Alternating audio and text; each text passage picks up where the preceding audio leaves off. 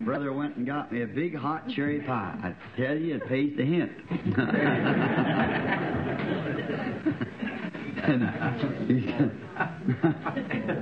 What about that, brother? Let me have them keys.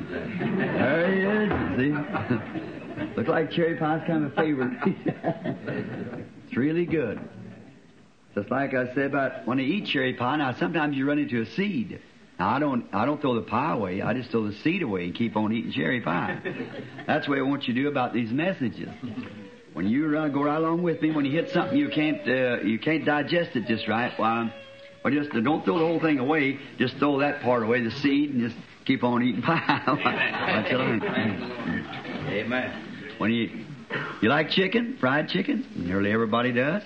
Well, then, when you eat chicken, you hit the bone, you don't throw the chicken away. You just throw the bone away. Isn't that right, Pat? Just throw the bone away. Keep on eating chicken. Well, we're happy because that we can eat food that doesn't have a bone or seed in it. Amen. Wafers came down from heaven called manna, covered all over with the sweetness of heaven.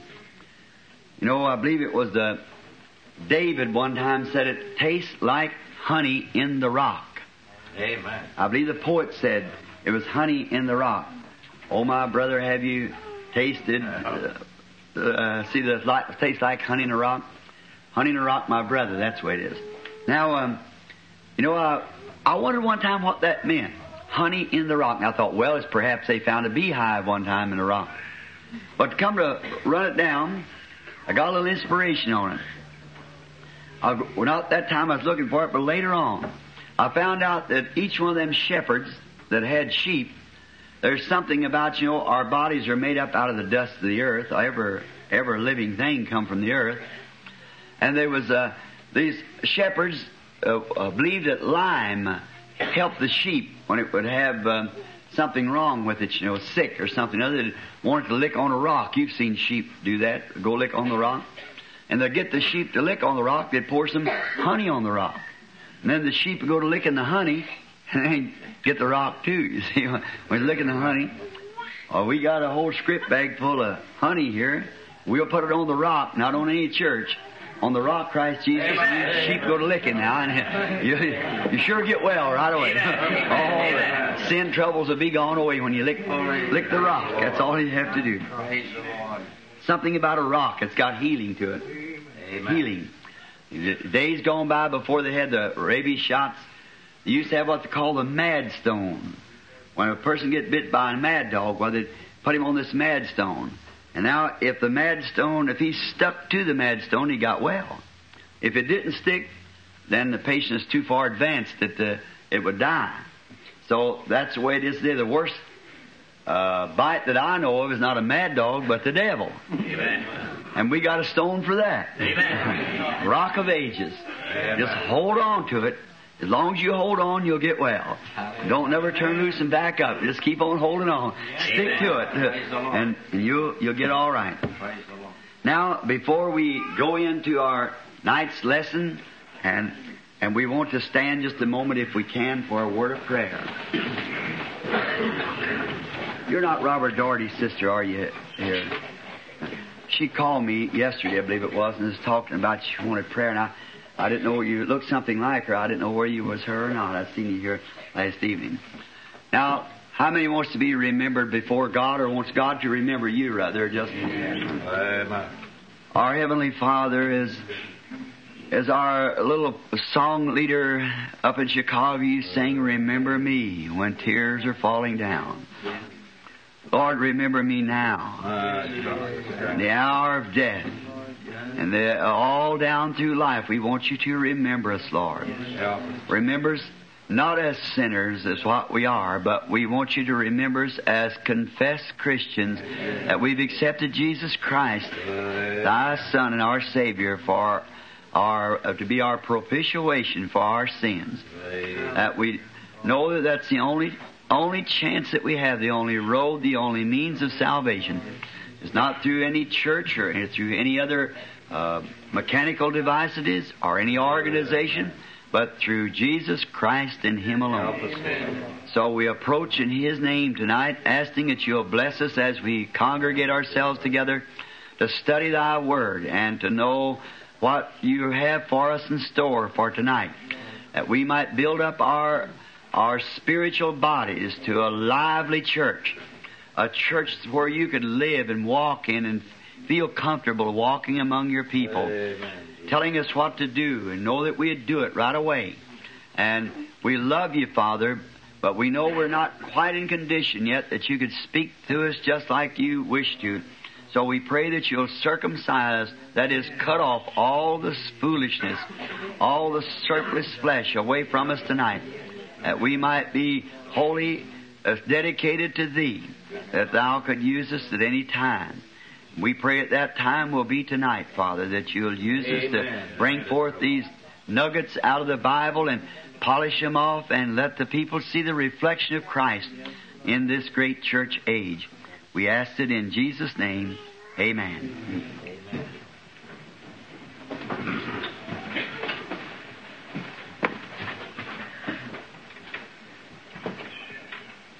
Now we've had the church ages now on down until tonight's church age is the 6th church age. Tomorrow night finishing up the church ages, taking one each night, Monday through Sunday. And tonight the church age is called the Philadelphian Church Age. And the star or the messenger, angel messenger to that church age, we believe solemnly with all of our heart to be John Wesley. The church age began at 1750 when the Lutheran church age went out and lasted up to somewhere in 1900, around 1906 AD. The Wesleyan church age. And then issued in from that to Laodicea. Now, the age is the age of, church age of brotherly love. The great missionary age and the open door age. And the reward was a pillar, made a pillar, and the revelation of 3 names. The name of God, the name of city of God, God's new name is a revelation that was given to this church, this age. And now, the church, this age begins in Revelation 3:7, down to the 13th verse, and 13th verse inclusive. Revelations 3:7 to 13. Now, we've been reviewing these a little bit at night time, going back, and the church age first was the Ephesian church age. Can anybody say right off who the angel or the light was, minister of that church age? Paul, the Ephesus church age. AD 55 to 170. The reason I picked up 55, that's when he started his missionary journey, and it was then when he established the Ephesian church and the different churches along there. All right, the second church age was the Smyrna. Can anyone remember what the angel of that church age was in the class? Irenaeus is right. All right, it was 170 to 312. The third church age was the Pergamus church age. Can anybody remember in the class who was the saint of that church age? Saint Martin is right. From 312 to 606. And then the next church age was Thyatira. Can anybody remember the saint and the messenger, angel of that age? Columbia is right. And that's 606 to 515. The next was Sardis church age, which was last night. And anybody, of course, you know what the angel of that church age was. Remember? Martin Luther. And then his was 1520 onto 1750. And tonight we're on the Philadelphian church age, which is John Wesley, the messenger of that day, from 1750 to 1906 A.D. And it's the age of brotherly love. Now we find out that each one of these churches, church ages, expressed the characteristic of that church. It told what the church was and the characters of the church, the characteristic, rather, of the church. Now, last night was Martin Luther. In these, I am the reason I'm getting this, and the boys are putting it on tape, I'm studying all day long, and you say all day long on just what little history you give here? No, the historical points will go in the book. See, this year reason to get here is to get these things pulled out by the inspiration from before you people where we gather together to get the inspirational part of it. The history, I can read that out of the book. But this is where I'm looking for the inspiration. Then we pick it up from the tape. Then we got in the book, then we'll have both the historical data of it and also the inspiration of the Holy Spirit has given us while we're together here. This heavenly places in Christ Jesus. And I believe it ought to make a striking little commentary on these church ages. And the Lord grant His blessings to it. Now, last night, the church age, being the Sardis church age, was really in the Greek was called the escape one, but I believe in the English translation is dead. Now, it was both a dead church and an escaped one, because it was a church that had died under the papal reign in the 1500 there, 1520, of the great papal reign, which we call the Dark Ages, where Christianity was at the lowest ebb it ever has been or ever will be. Even in the Laodicean church age. Now, one of the striking things you'll keep bearing on your mind, that these church ages start, and whatever is in that one church age, it goes all the way down through every church age, and each one of the church ages lap over one another. If you study the history close with the book, you'll find out it's like laps, like this, laying over each other.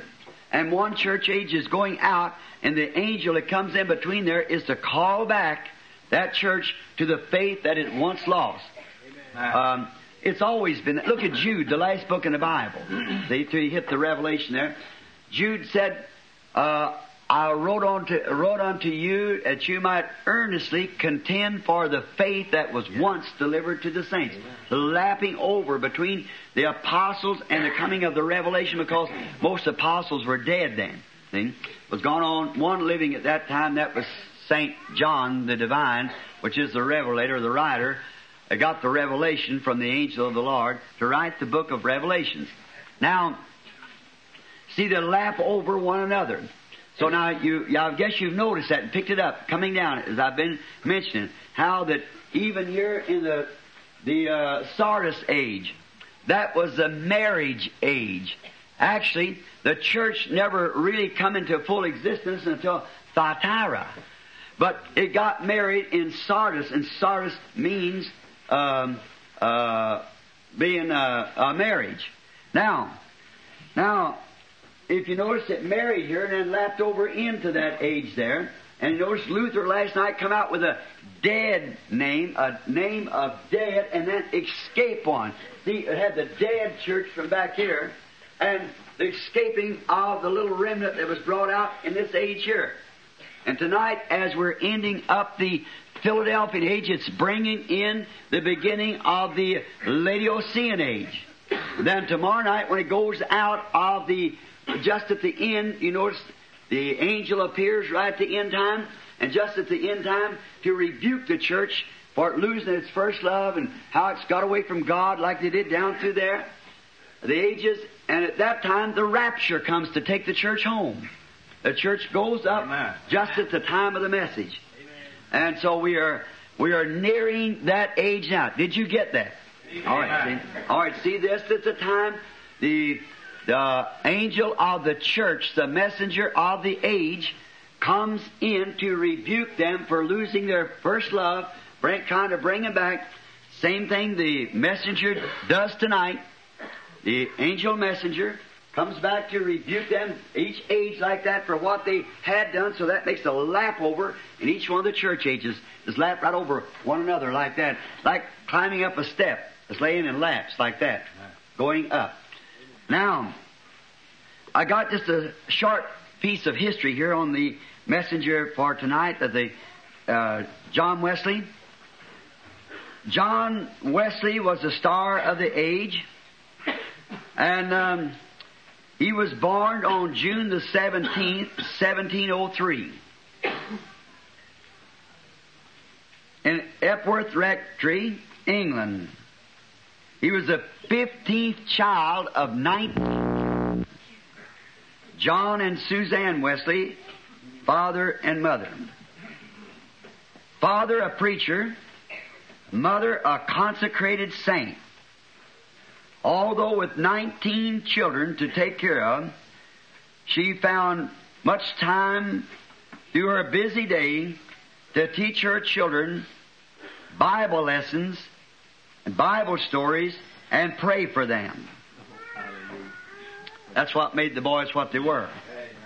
The great songwriter Charles, his brother, who gave the world some of the most inspiring songs we've ever had.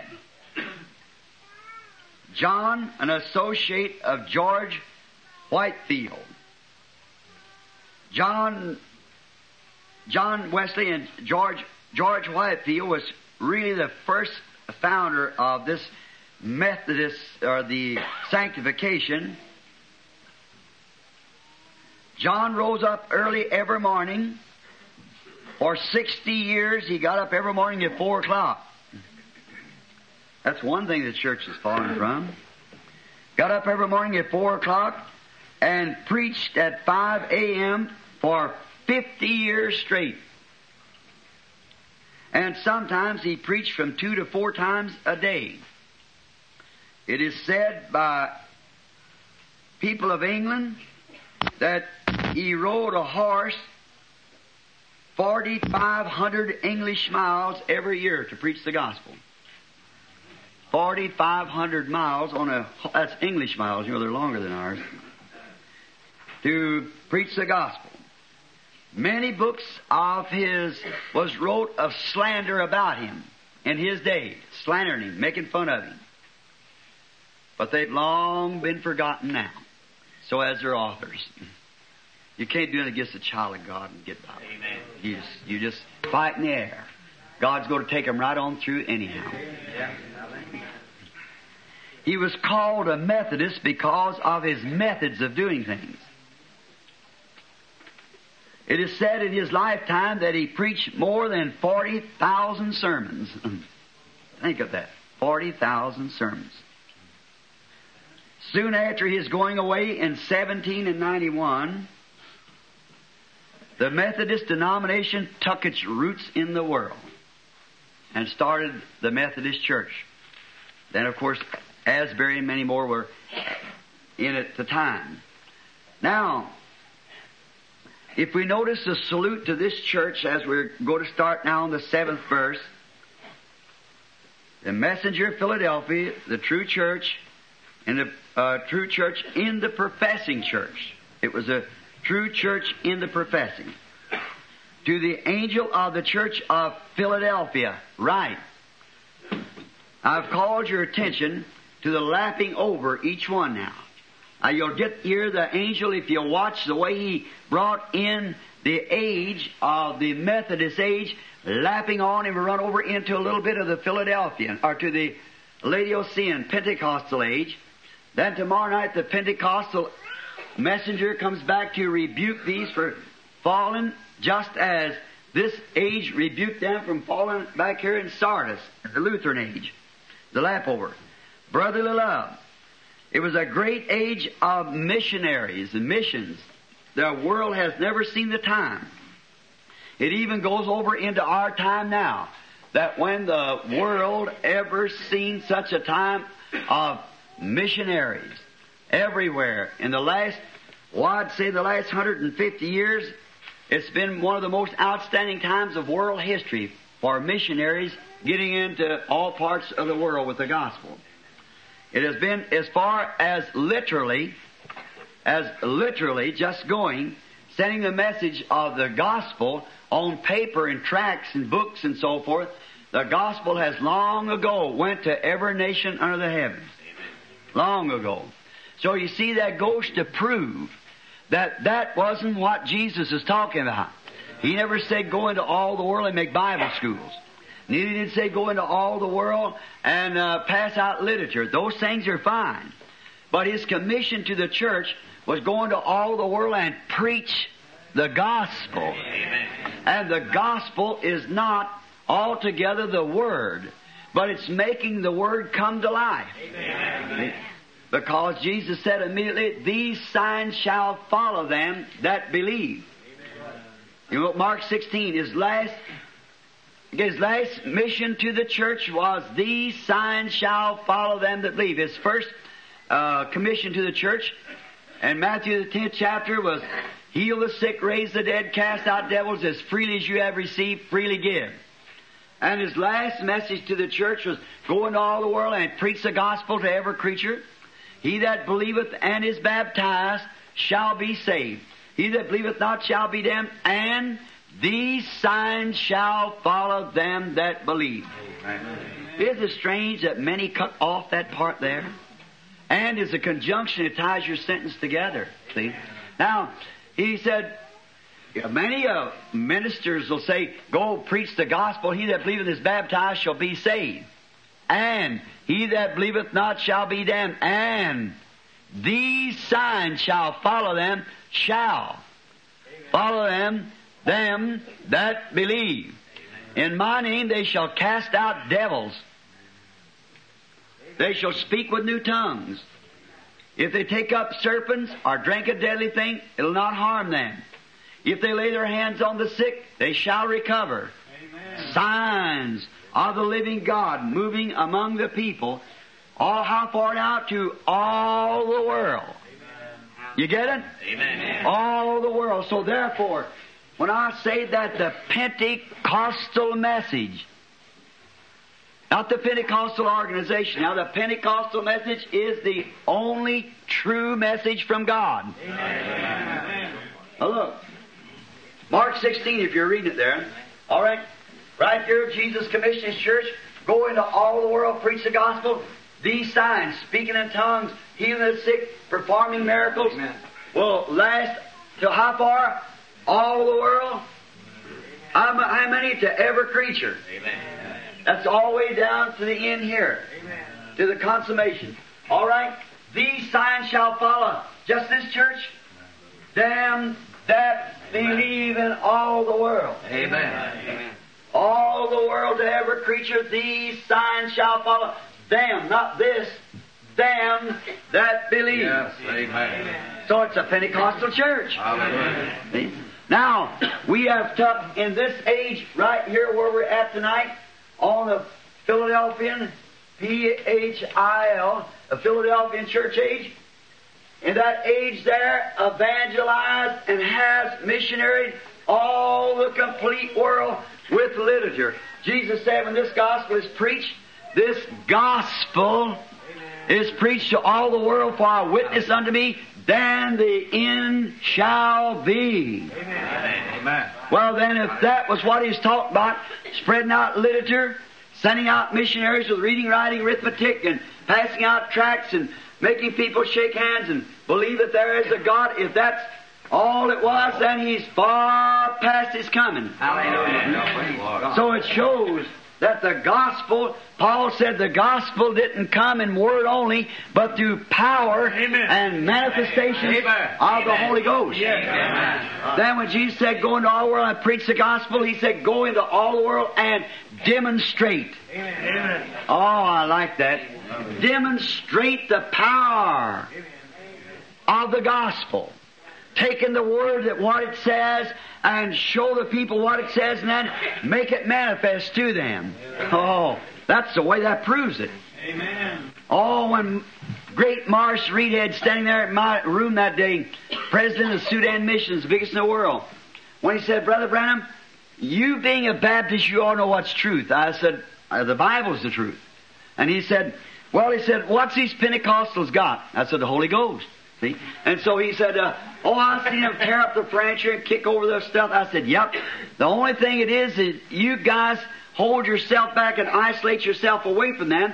they got plenty of steam. They make the wheel roll and do something, but they blow it all out the whistle, you see. I said, if they just put her down here, they'd have signs, wonders, and miracles and everything. But they don't know what to do with it. It's got to go somewhere, so they just scream it out. Blow it out. I'd rather be blowing it out and holding it and not have any steam to blow out. Like the old fellow used to say, I'd rather be afraid of I'd rather have a little wildfire than have no fire at all. The trouble of today, we try to paint a fire. Say, way back in the days of Pentecost, they did this. Now, what good does it do to show a freezing man that's freezing to death a painted fire? It ain't going to help him a bit. No, he's got to have the fire himself. And if there's a power of God that made the Pentecostals work for the Lord and do the works and signs that they did, if you'll not just paint the picture, but bring the picture in reality to them, they'll get the same experience, the same salvation, seal their own testimony the way they did. But you got to get it to them. You got to not place it back in some other generation, but bring it up here. Now we find out that this age of brotherly love was a great missionary age. Jesus said, into all the world, into every creature, and these signs shall follow. Now, as we've come down through the history and through the Bible, I want to ask you, hasn't each night we read in the Bible here what Jesus told John would happen? And right here we took history and proved that it did happen. Amen. Just exactly. Amen. That's the reason I had such a time searching out these men to see where that God's servant was that carried this message right on through. But he was there. He was there, just as the Bible said. Kept the message just like from the beginning. Never fool with it. And now we see it was almost stamped out. And he called that same age a dead age, dark, so forth. And then come out just a little light, and then a little more strength, and then went into the Pentecostal real experience again right at the end time, and then the bride caught away, and away it went, and the tribulation set back in again. All right, the great tribulation, which is coming up before all the world. Now, the great missionary age, brotherly love, the age of missions. Let me just name to you some of the great men, and then I just wrote their names down here. John Wesley, George Whitefield. He was about 1739. Charles G. Finney, Dwight Moody, William Carey, the great missionary, went to India in 1773. David Livingstone to South Africa. See, some of those great men, I got names of plenty of them here, of great men that lived in that brotherly love. That the black man, the white man, the brown man, the yellow man, all the walls is broke down, and these men went out into the mission fields. Brotherly love. Stretching out a hand to all nations everywhere. And it's opened up to them that they could go. Another open door age. Because before that, they couldn't have done it. The papal and papacy of Rome and so forth had also closed up till they couldn't go. But in that age, the doors was open because he said it was an open door age. They opened up many doors during that age. The door to the gospel, the door to the mission fields, the door back to Christ, and everything was opened up during that age. And you can see what they did. The brethren done a great job out of it. And from John Wesley, the star, after the Sardis age, after he come over, wake them up from the Sardis age. For the past 150 years, great missionaries, like of no other time or age before, has covered the entire earth. Think of that. Every nation under the heavens has heard the word. It completed many, many, many years ago. See? But not the gospel. Just the word. The letter killeth, but the Spirit giveth life. See? When I stood in South Africa, there on the platform that day and seen there was thousands times thousands setting out there, Mohammedans. And I met one Mohammedan missionary. And this Mohammedan missionary said, "Oh, for that precious soul." Now that man had been over there for years and years and had turned one Mohammedan to Christ, because the Mohammedans sprung from the Medo-Persians, and their laws does not change or neither does it alter. When they're a Mohammedan for all times. So, there they had that one soul this brother was talking about, standing out there at the yard of Victoria, the capital of South Africa. That's up in the Free State. The Free State, Orange State, and over the Transvaal. And we went from there on down into Cape Town and Bloemfontein, and through that we come back up to Grahamstown, East London, and then back into Johannesburg again after we left Cape Town and come up the coast. All right, the last town we went to was Durban, where we gathered most of the natives. There's 150, 200,000 natives sitting out there at Mohammedans.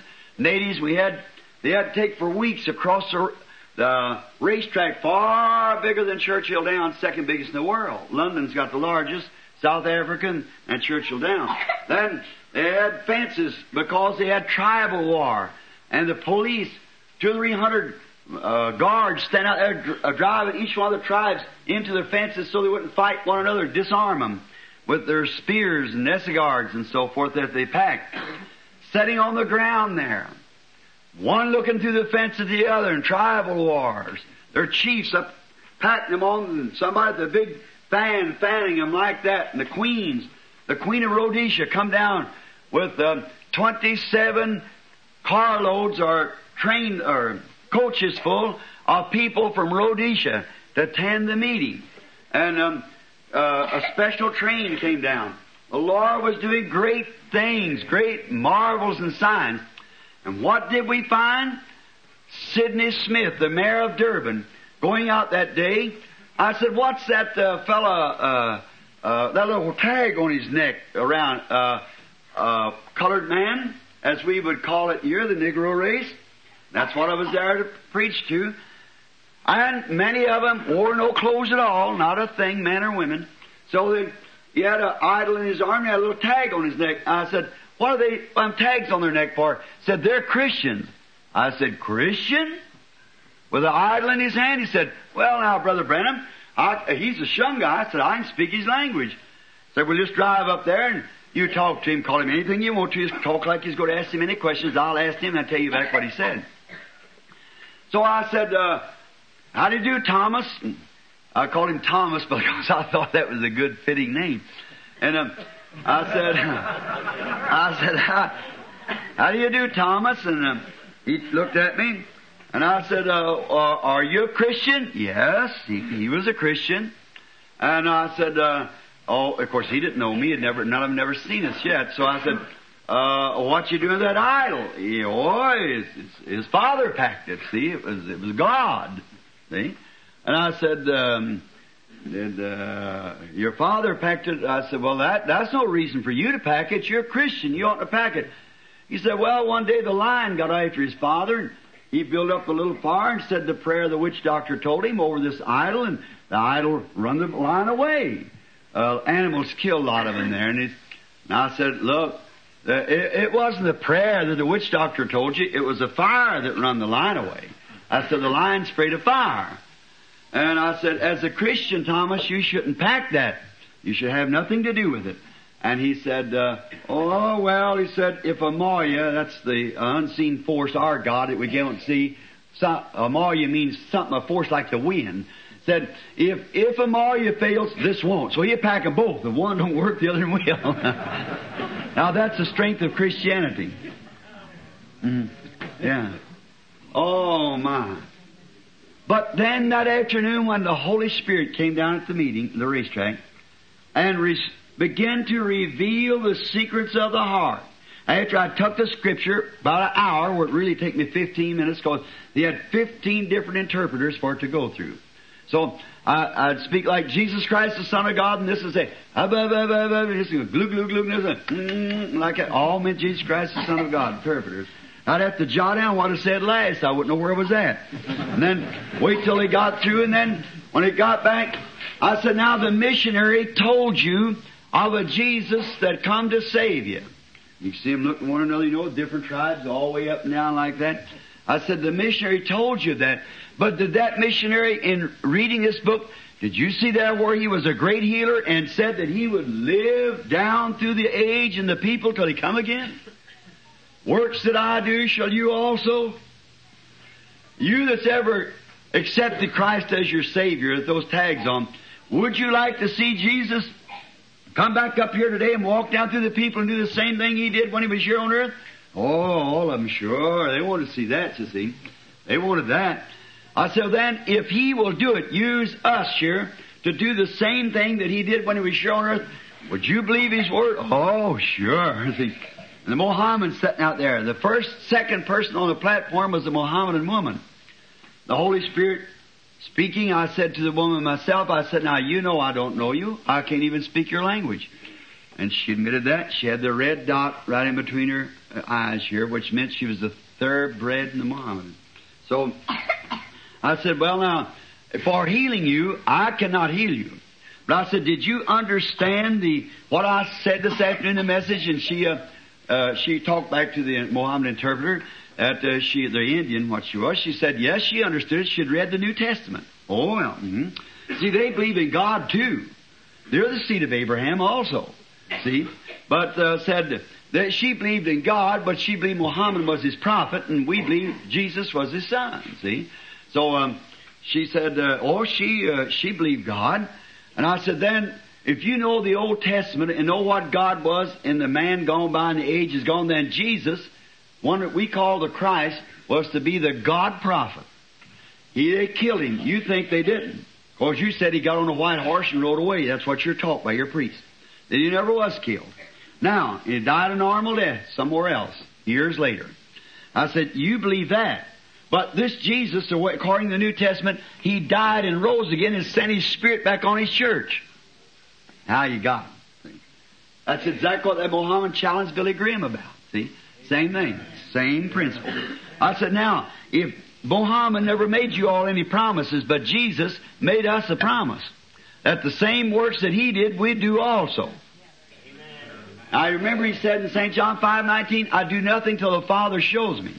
Amen. I said, now, if Jesus will come and show me what your trouble is or what you're here for, tell you what your outcome was, what your past was, and what your future will be, and if He can tell you what your past was, surely you'll believe what the future will be. She said, that's true, see, to the interpreter. And I said, all right, may He do it. And all them Mohammed just raising up, watching, you know. And when the Holy Spirit said, your husband, short, heavy-set man with a black mustache, he was at a doctor about 3 days ago, said you got 2 children, he gave you a female examination, he said you had a cyst on the womb. She looked down, bowed her head, she said, that is true. And I said, now, if you read the New Testament, is that like Jesus Christ who told the woman at the well? That is true. And I said, well, why did you come to me as a Christian? Why didn't you go to your Mohammedan prophet? She said, I think you can help me. Now I said, I can't help you, but if you'll accept this Jesus who is here now, who knows your life and knows all about you, He'll help you. She said, I accept Jesus as my Savior. That did it. That was it. 10,000 Mohammedans come to Christ that afternoon. Amen. See? About 30 years on the mission field and to turn one over by literature, where in 5 minutes' time, 10,000 come by the gospel being made manifest. Amen. God never did tell us to build churches. Never did tell us to make schools. They're all right. Hospitals and so forth, God knows we need them. It's His program. But the commission of the church is to preach the gospel. But we passed out tracts literature from Asbury, this fine little place up here, which God bless them people. That little Methodist college up here at Wilmore, Kentucky, is one of the finest spiritual little places in the world, I suppose, at this time. They're fine people. And I was coming down out of, I forget this Rhodesia, but I don't know the name of the town. Billy, can you remember? Salisbury, that's right. New Salisbury. Ease my memory. New Salisbury, Rhodesia. And we was coming down out of Rhodesia, and I seen an American passport when we was boarding plane, a boy and 3 girls. And I said, walked up to him, I said, hello there. I said, I see you have an American passport. He said, you speak English? I said, yes. I said, I am an American. He said, well, that's fine. I said, are you traveling? He said, no, we are missionaries. I said, oh, how nice. I said, sure, glad to get to meet you. And I said, where are you from? What church? Or are you with an organization or just free? He said, no, we're Methodists. We're from Wilmore, Kentucky. I said, it's in my backyard almost. No, I said, he said, you wouldn't have to be that Brother Branham up here. I said, yes, sir, that's right. And that cured him right there. See, he wouldn't say no more. And I seen the attitude he taken. Looked over them girls. They looked at one another like that. I said, just a moment, son. He wasn't nothing but a boy. And I said, and the girls. And I said, I'd like to speak with you all just a minute on the principles. As Christians, we all are. And we're here for the same great cause. I want to ask you 3 girls, and you young man, can you, in the name of the Lord Jesus, you said you've been here 2 years, can put your finger on one soul that you have won to the Lord? One soul. They could not do it. Not one soul. I said, I don't want to hurt your feelings. Not at all. And I said, I appreciate what you're doing, but you girls ought to be home helping your mammy with the dishes. That's exactly right. She ain't got no business over here. That's right. It's exactly. And nobody's got a business going to the fields unless they have received the Holy Ghost and preaching the power of demonstration, because it's the only thing that'll move those people. And look what uprises you got now and everything. It's because that the true gospel hasn't been preached to them. It's been given to them in word form. Well, see what that is? That's a continuation of the escape one of the Luther age. We give the world the free press. That's right, the free Bible. Now the age, the great age. Now, let's begin now. I believe we're on that was a salute, the 7th verse, through to the Philadelphia. Right. These things saith he that is holy, he that is true, he that has the keys of David. He that opened and no man shutteth, and shutteth and no man open. What a statement is it? Amen. I'm going to come back to that just in a minute, because it applies farther in the Scripture here. I know thy works. Behold, I have set before thee an open door, and no man can shut it.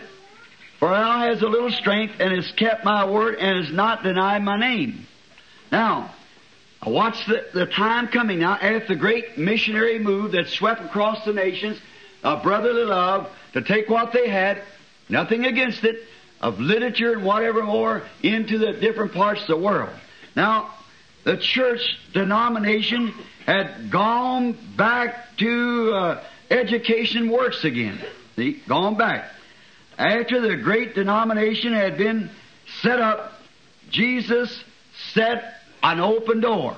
After the Wesleyan age had come in and the Methodist Church had been established in the earth, taking roots, growing, making a great church, which it is today, one of the greatest among the Protestant churches. And that time, the thing that took place then was Jesus set an open door for the church before they entered into the Laodicean age. The reason I'm saying this way, so you can see what I mean by the lap over. See? It's from the missionary age of the door, but you see, he told them he had the key of David and so forth. But here he said he had set before the church now. After that age of missionarying and Whitfield and all those others, and Finney and Sankey and Moody, on down, Moody being one of the last, come down to now he set a open door before the church. Oh, here's where you have to watch now. It's just in between the Philadelphian and the Laodicean age. Lap over. Jesus is the door. Amen. Now, if you'll turn with me to John 10:17. Let's back this up now. I'll be sure that many of you would believe, and then somebody would say, well, I never, he just said that. I'd like just to read it. John, the 10th chapter, and the 17th verse. John 10:17. All right, we read these words. I beg your pardon, John 10:7, not 17. Then said Jesus unto them, verily, verily, I say unto you, I from the door of the sheepfold. That's back into the blessings. How do we get into Christ? What is He? The sheepfold. I often wondered about that. What could He be a door being a man? Now over in the eastern countries there, I found out one day when I noticed that the shepherd at nighttime, he takes all the sheep inside of the corral, drives them through a door. And then when he gets all of them in there, he counts them all to see if they're everyone in. Then he lays down in the door himself. Nothing can come into the sheep, or any sheep can go out without crossing him. Amen. So Jesus is the door. Lead to the sheepfold. And I was riding a little British Jeep, and I said to the fellow, I said, those are the shepherds come down through the city, and a whistle blowed, and everybody slammed on their brakes, and I thought, what's the matter? And it was a shepherd going through the town with his sheep. Now, over in the east, it isn't like here. They lay all their goodies out alongside the house in the marketplaces. And there's apples and pears and what kind of fruits and grapes is piled up, beautifully piled up along on a rack like this, runs down. And each one of the sellers stands there and tries to pull you in to buy some of his fruits and things. Well, this shepherd, he started right down that main street. I said, brother, here's where the riot comes in. I'll stand up and watch this. And the brother with me said, you'll be surprised, Brother Branham, watch. Everything stopped. The shepherd walking along, paying no attention. Every sheep following him exactly. Following him. If he made a jot like this and turned, the sheep right behind him made a jot, the next one followed him, the next one followed him, right on around, and made that turn. Oh, that's the way we follow the shepherd. That's right.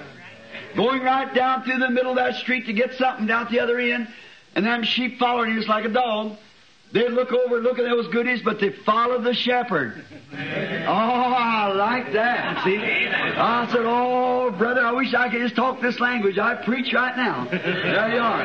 Yeah, you not turn right or left, but stay right after the shepherd. That's what the church has done all the way down through, staying after the shepherd. The Holy Spirit that leads us into eternal life.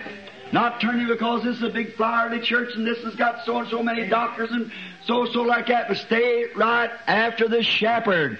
Wherever the shepherd goes, the sheep follow. My sheep know my voice, and a stranger they will not follow. Right? That shepherd knows grunts and everything else that make those sheep behave. Then when we got out of the city, is an amazing thing. I seen a field out there and some man laying around, and they had donkeys and cows and pigs and sheep and goats and everything out there. And I said, well, what's them guys out there? He said, shepherds. And I said, a shepherd's herding donkeys? And he said, yes, sir. Well, I said, I thought shepherd just meant sheep. He said, no, shepherd is a herder, grazer. Over your country, they call them cowboys and things like that. I said, oh, I see. A shepherd is a herder, yes. He watches the herd. That's right. He said the strange thing is at nighttime where you're striking, you being a minister, I might tell you something. He said when nighttime comes, it's true, he pastors every one of them, leads them around and helps them and see if they get good things through the day. But when nighttime comes, all the mules and the donkeys and the camels and whatever he's got is left out into the field, but he rounds up the sheep and takes them to the corral. Amen. Oh, I said, Lord, make me a sheep, whatever you do. Amen. For when the nighttime comes, I want to go into the sheepfold. Amen. Enter in at the door. Come by the door. John 17, 7 here. He said, I am, 10:7 rather. He said, I am the door to the sheepfold. All that ever come before me is thieves and robbers. But the sheep did not hear them. I am the door. By me, if any man enters in, he shall be saved and shall go in and out and find pasture. Now, I set before this church, between the Philadelphian age and the Laodicean age, open door. Oh, do you get it now? You got your thinking caps on real good and tight? Listen now, this is good. I tell you, it's honey in a rock. Just get no nuggets out and shine them up. I am the door to the sheepfold. What is that door that was set now? Let's go back in our minds. And from that great missionary age of the Methodists, has swept through the country with the message of sanctification. Luther through justification. Wesley come along with the message of sanctification. And at the end of the Methodist age, the end when it took roots and began to become a great organization. And when any church, now listen, that's strong, but I want someone to show me anywhere through the gleanings of history, any church that God ever raised up, come up the Pentecostal way without any organization, and as soon as it organized, it died. Amen. And never raised again. Amen. Oh, the membership went on, but they never had a revival. Amen. Luther's revival never raised, and neither did Methodist revival ever raise, and neither will the Pentecostal revival ever raise. Amen. No, sir. They organized it, which God said in the church ages, He hates that thing, the doctrine of the Nicolaitans. Now remember, we're not talking against anybody. The good people is scattered. God's sheep is in all them places out there. That is true. That's right. Methodists, Baptists, whatever they are, they're God's people if they're born again of the Spirit of God. They're God's people. But the organizations has cranked them down and packed letter from Methodist to Baptist to Carmelite and so forth, so they wore the letters out. Just packed it from place to place. All right. How the Lord said now, at the end of that age, I am the door to the sheepfold. Now what door was open about Jesus just between these two ages? 1906, about when the Methodist age and Dwight Moody and them faded from the scene, there come forth the break forth of the people receiving the Holy Ghost, speaking with tongues, and things come back into the church. Amen. It's about right. Yeah, about 1906, along in there. All right, what took place then? After that began to come along, the first thing you know, they organized the old General Council, which went in now called the Assemblies of God. Amen. See? All that church that was left over. And what taken place then? He said an open door. An open door. Now let's just read it now. Catch it word by word, just the way he brings it. See? Behold, let's see. No man shutteth, set before thee an open door. It's on the other side. I know thy works. Behold, I set before thee an open door, and no man can shut it. An open door. What was it? It was the revelation of the supreme deity of Jesus Christ. Amen. Not being a second person of a Trinity, but being God Himself, made flesh and dwelling among us. And the revelation, if you notice just a minute, let's just read just a little bit farther. Shut it, has a little strength, and has not denied my name. The first time the name's been spoke of now since back in this age back here. Amen. Lost his name, and Luther come out with a name that he was alive and was dead. Amen. That right? Father, Son, Holy Ghost. Here comes out the name of Jesus again in between these two ages here. Amen. In between the open door. Now, it's a revelation. What He was. The deity, the revelations of His deity. Now, that's what He revealed at the very first church age. Now watch. John saw Him standing, the 7 golden candlesticks, He was standing with His hands out. Here's the first candlestick, second, third, fourth, fifth, sixth, seventh. With His hands out in the form of the cross, He said, I am Alpha and Omega. Amen. In other words, I'll be supreme in the first, I'll be supreme in the last. Amen. The light rises in the east and sets in the west. It's been a dismal, dark time, but it shall be light. in the evening time. The same gospel power that raised up here on the one hand at the east has shined over and now in the other hand at the west. Alpha and Omega. A and I am Z in His hand. You get it? Amen. Now, what did He do in the first chapter of Revelations? He revealed His supreme deity to the first church, Ephesus. Is that right? Amen. But I notice every one of these churches coming down through here, He revealed Himself in deity only in His glorified form. Amen. But on this last one, He becomes Z back to the original beginning again. See, the first and the last. The first age, now the last age. For He said, I am the first and the last. And but you say, well, how did that happen? What fellow took that forth? It was a revelation. Many of you in years received it. Because I'm going to say something now. Look, His entire church is built upon divine revelations of Himself. Amen. Is that right? If you don't believe that, let's turn to Matthew 16:18. You'll see just in a minute that the whole revelation is built upon Himself. His whole church is built upon the revelations of Himself. Now, let's begin here let's say about the 14th verse. Then they said, some say thou art John the Baptist. The question was, Jesus said on the coast of Caesarea of Philippi and asked His disciples, saying, who do man say I, the Son of Man, am? 13th verse. And at 16:13 now. And they said, now watch, here's the first place of the church Jesus ever spoke of, and on into the Revelations is the last. And He said, some say thou art John the Baptist, and some Elias, and others Jeremiah, and are one of the prophets. He said unto them, the whole entire group, but whom say ye that I am? And Simon Peter answered and said, thou art the Christ, the Son of the living God. Amen. Oh my.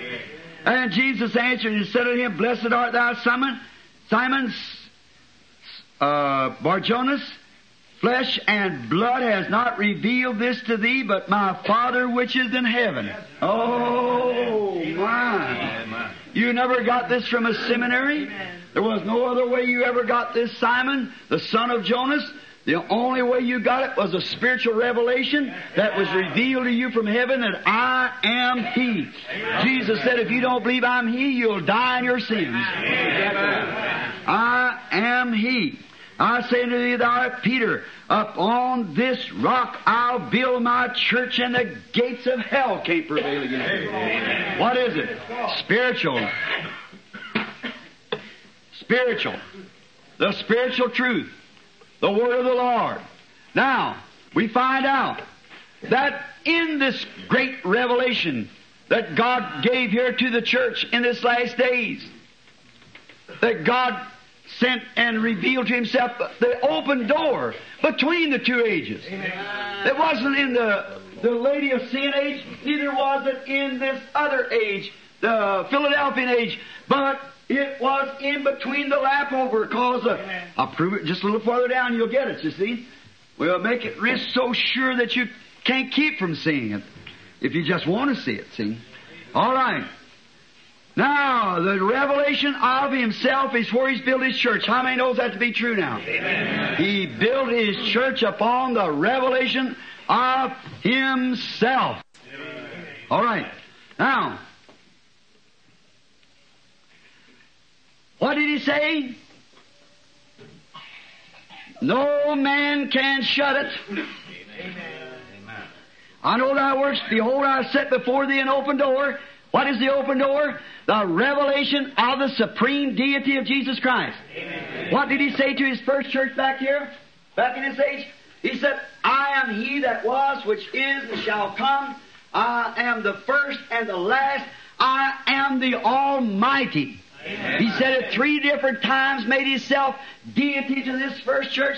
Here, before He went into the last church age, He said, I set before you an open door. If you want to see the revelation, here it is. Amen. Where he had built his church, and the only way he could take his church is back to the revelation of what he is. Amen. Truly. Look, when Abraham made a covenant, or God made a covenant with Abraham, that day that he said, how will these things be seen? I'm old and my only heir is this Damascus servant I've got here, Eliezer. Said, I'm old and you promised me a child. How will you do it? How will it be done? And remember, he went to sleep. A deep sleep fell upon him, like every man does, death. And then he noticed, before him went a smoking furnace. Every sinner deserves to go to hell. He had killed the beast, a heifer, a she, a goat, and a ram, and a turtle dove and a pigeon. He never separated the turtle dove and pigeon. And then this little white light went before there and went back and forth between these cut pieces of animal, confirming the covenant with Abraham. Now, in Japan, if there happens to be a Japanese person here, you know how they make a covenant in Japan? They throw salt on one another. Get a little cruse of salt and sit down there. They talk, will you do so and so? Yeah, I'll do so and so. Then they make a covenant, get some salt and throw it on one, because salt is a preserver, see? All right, they throw salt on one another, that's a covenant.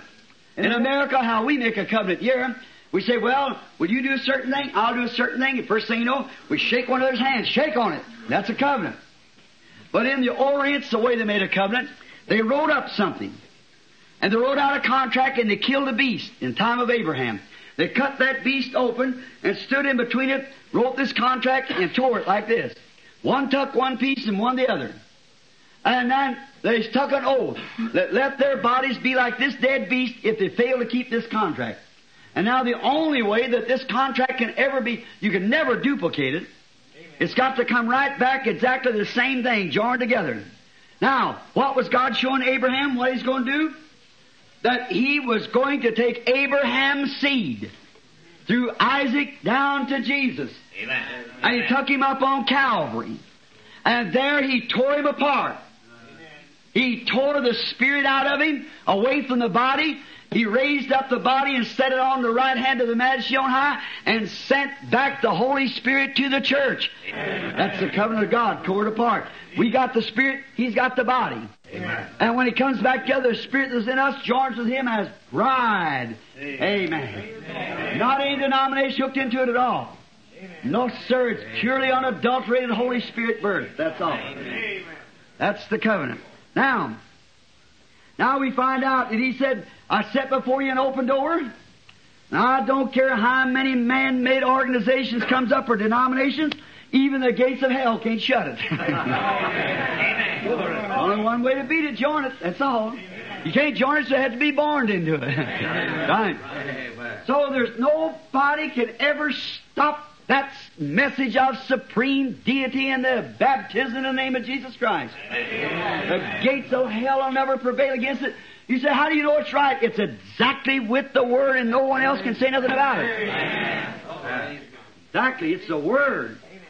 No place where anybody's baptized in the name of Father, Son, Holy Ghost. This great St. Paul, the angel of Ephesus, commissioned every person that had not been baptized, no matter how you've been baptized. If you've never been baptized in the name of Jesus Christ, He commissioned to come and be baptized over again in the name of Jesus Christ.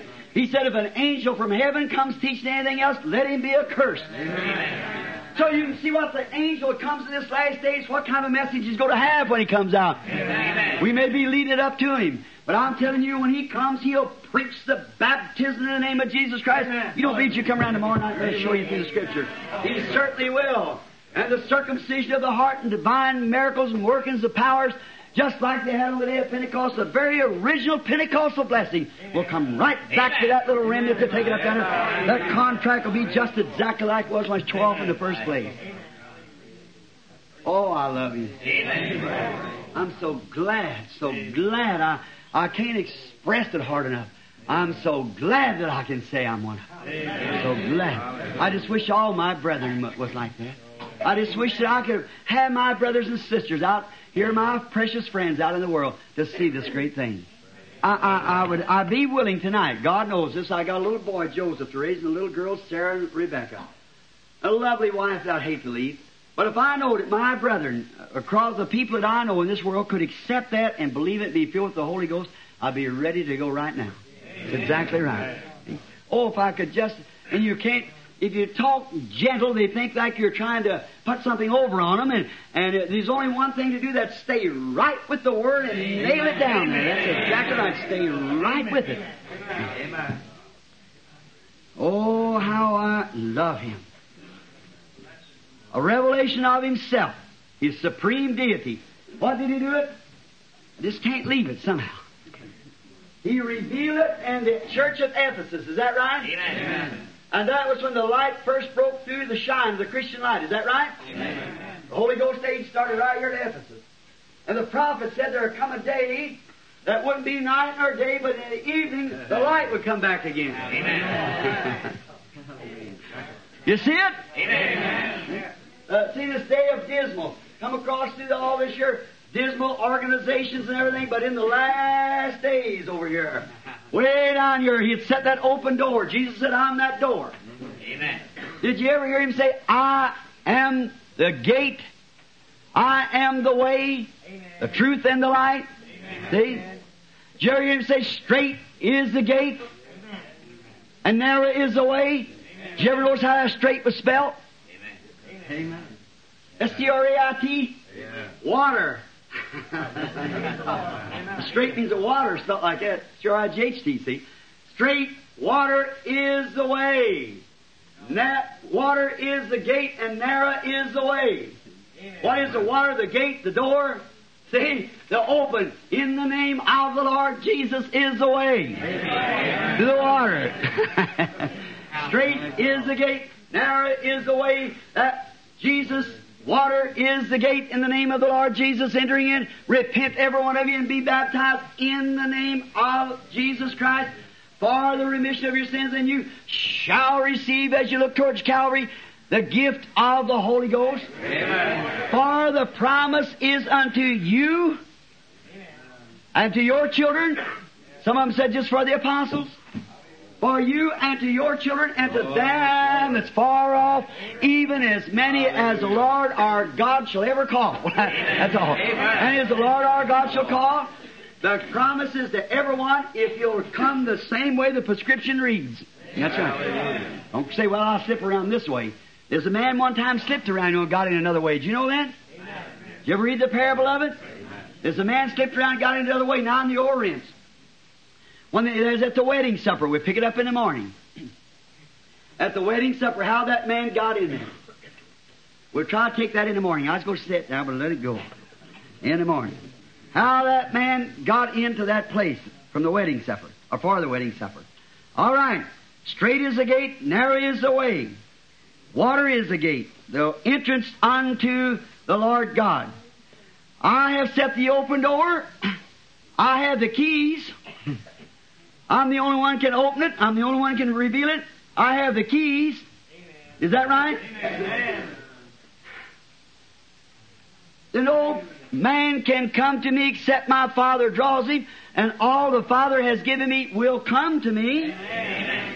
No man can be saved only through Jesus Christ. Amen. Not through any church, any organization, any bishop, pope. Just through Jesus Christ. He has the key. He's the only one the keys of what? David. The future coming millennium. Where he'll sit on the throne of David. I have the keys of David. Amen. I open this door and nobody can shut it. Nobody can open it but me, and nobody can shut it to me. Amen. How can it be? How can a man know he is the Christ until he's revealed himself to him? Amen. He reveals himself. He has the key. He can open it or leave it alone. See? I have the key to the door. I am the door. I am the way. I am the truth. I am the light. I am the Alpha. I am the Omega. I am the first and the last. I am the Father. I am the Son. I am the Holy Ghost. I am. Not I was or will be, I am. That I am. That's the whole thing. I am. Not I was or will be, I am. That means living presence for eternity. See? I am. Always was, Always will be. I am now as though always was and always will be. See? He just, I am. Have the keys of David to the kingdom. No man can shut it. The 7th verse proves that. All right? That he has the keys of David. No man can shut. Now let's see what the next thing is. For thou hast a little strength. Oh. Said to this little group down here, you got just a little strength now. What does that mean? Just like a man that's been dead, kind of shaking himself, coming alive, reviving up a little, coming to life. You come out of them old dead creeds and everything, you begin to come to life a little bit, shaking yourself, kind of waking yourself up. You got a little strength, but I'll set a door before you now. Amen. As soon as you come out of Lutheranism and Papalism and all those other isms and Methodistism and everything, he said, I put a door before you, now you got a little strength, what are you going to do about it? It's set before you, you can walk in or walk out, either one you want to. The door is set before you, you've got a little strength. Just come into life, you're just beginning. So it was with the early church. Notice, at the end of the Laodicean age, went back to works again. Now if you notice over here to show that this church is between these two, if you get over into the Laodicean age or the Laodicean church age, I know thy works. Right at the end of the Laodicean age. What was it? Thy works, and the seat where Satan's at. What was the seat of Satan? See? Went right straight back into a denomination again. You Assemblies of God and Pentecostal oneness and Church of God. Oh, don't you see, brethren, what you've done? You went right straight back to the thing that God hated. Amen. Break up brotherhood. Look at the Assemblies of God. Some of the finest people in the world is in them Assemblies of God. Amen. Look at that United Pentecostal Church. Just as fine as you ever met in your life. Look at the Church of God. And because of those organizations, they fuss and squeal and fuss at one another and call one another buzzards roost and rat den. Why, it's a disgrace. Amen. One thing God hates is sowing discord among brethren. That's right. And those organizations is what does it. Sows discord among brethren. We should be standing at the breach and saying, we are brothers. We are not divided. All one body we. One in hope and doctrine. Doctrine of the Bible. One in charity. I like that old song, Onward Christian Soldier. Yes, sir. The end of the Laodicean age went back to works again. Our Pentecostal denominations went back to the denomination. Let's get verse 15. I got here verse 15 of Revelation 3 and see if that isn't right. Revelation 3 or let's see if I wrote that down right. Revelations, I wrong. Verse 15. It's the verse 15 of this same chapter shows the same thing down here. Yeah. Mm-hmm. I know thy works, that art neither cold or hot. I know thy works. So they went back to their first thing again, went back with their strength, and went back to the Pentecostal denominations. The 50th verse of the same chapter. All right. Between the two ages, they got a little strength. Between the two denominational Nicolaitan doctrinal age. Now, when the Lutheran here had formed, went back into the Nicolaitan, the great archbishops and so forth, then along come Wesley, they formed the Archbishop of Canterbury and all these different great, all over that in the churches and so forth, and in that age. Then over here in the Pentecostal, they go right back to the same thing again, all their great denominations, the doctrine of the Nicolaitans. But between these two ages, he opened the door and gave the church a little strength to revive enough that they'd shake his head, look out and see where it was at. Amen. Get the revelation. Amen. If you ever see anything knocked out, and first thing he'll just shake his head and look around and shake his head. By the way, I was dreaming about that last night. Charlie, I thought I shot a squirrel. Knocked him off a limb. I seen an old woman over there. Oh, was she ever angry with me? She just go come get me this squirrel, had a little white string around his neck. That little fellow there shook his head 2 or 3 times, looked at me, and he took off as far as he could go. Right back to the woods. You know, that old woman might miss the church, might Amen. She tried to stomp me. I got away from her somehow. But, just a little life, enough to know I know I went down the street and she's going to cut me off down there, and I turned my Ford around so quick I had a trail on her back. I flipped the whole thing around, took off the other way. Keep her from getting Just did get by. Now, you have a little strength left, so you want to use this strength to really turn about face between the two denominations. Do you notice? Kept his word. Watch the next verse here now. You have a little strength, and it's kept my word. Kept my word. That's how they got their strength. That's how they got their revelation. The one that got a hold of the Bible when Luther printed the Bible and come down through the Wesley Age and so forth, they got a hold of it and kept the Word and seen the revelation of Jesus Christ being God made flesh among us and the water baptism in the name of Jesus, so they went right into her. Amen. There you are. They got His name then. Amen. See? Why, it's just as plain as to read a newspaper. And you can't deny, because right here it is, figured right here in the Bible, and here it is right here, and it's a history. Amen. It's exactly where the Pentecostal church started. Got its name. About 1908, 10, 12, somewhere along there, it began to fall. Now, all right, has not denied the name. Has not denied my name. Now, I like that. Has got the keys to David now. He can keep his word and put you into the kingdom. His name had been revealed. They got out of the church that had a name that they were dead. And now they got into the church that's got the name that is got life. See? Come out of the dead Father, Son, Holy Spirit, name of Father, Son, Holy Spirit. That don't even make sense. See, it's give there for a revelation. His whole book is wrote on revelation. That's what it is. He reveals Himself. Now He said, go baptize the people in the name of the Father, Son, Holy Ghost. Matthew 28:19. Now, what one of them names you go to use? Now, most of the Trinitarian people baptize in the name of the Father, in the name of the Son, in the name of the Holy Ghost. That's not even scriptural. Ask anybody. It says it's in the name, singular, not names. Name. Name of the Father and the Son and the Holy Ghost. See? All right. Father is not a name. Son is not a name. Holy Ghost is not a name. So what is it? It's something dead. There's no name to it. But through those dead titles, by the life of Christ, it reveals. And Peter must have had he was standing right there. Amen. With the keys of the kingdom of heaven in his hand. And the kingdom is the Holy Ghost. Amen. Hanging on his side, the keys of the kingdom, or other ways of revelation, because Jesus told him, oh, brother, don't you see that? Amen. Peter was the one that was blessed with the revelation of truth. Amen. There he was standing right there, and he heard Jesus say, go ye therefore teach all nations, baptizing them in the name of the Father, Son, and Holy Ghost. Peter turned around and said, Lord, I sure got the keys here. Amen. I got the revelation what that meant, because I know Father's no name, Son's no name, and Holy Ghost's no name, but I know what that name is. Amen. So I'll baptize you in the name of the Lord Jesus Christ. Amen. Amen. Right. Now it's just like if you're reading a love story. And that's the last book of Matthew. Last part of Matthew. If you picked up a love story, some of you ladies, I know you don't do it. Sure.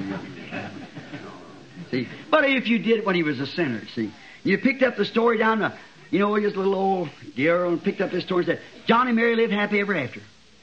Huh. Who's John and Mary? Now there's only one way if you know who John and Mary is.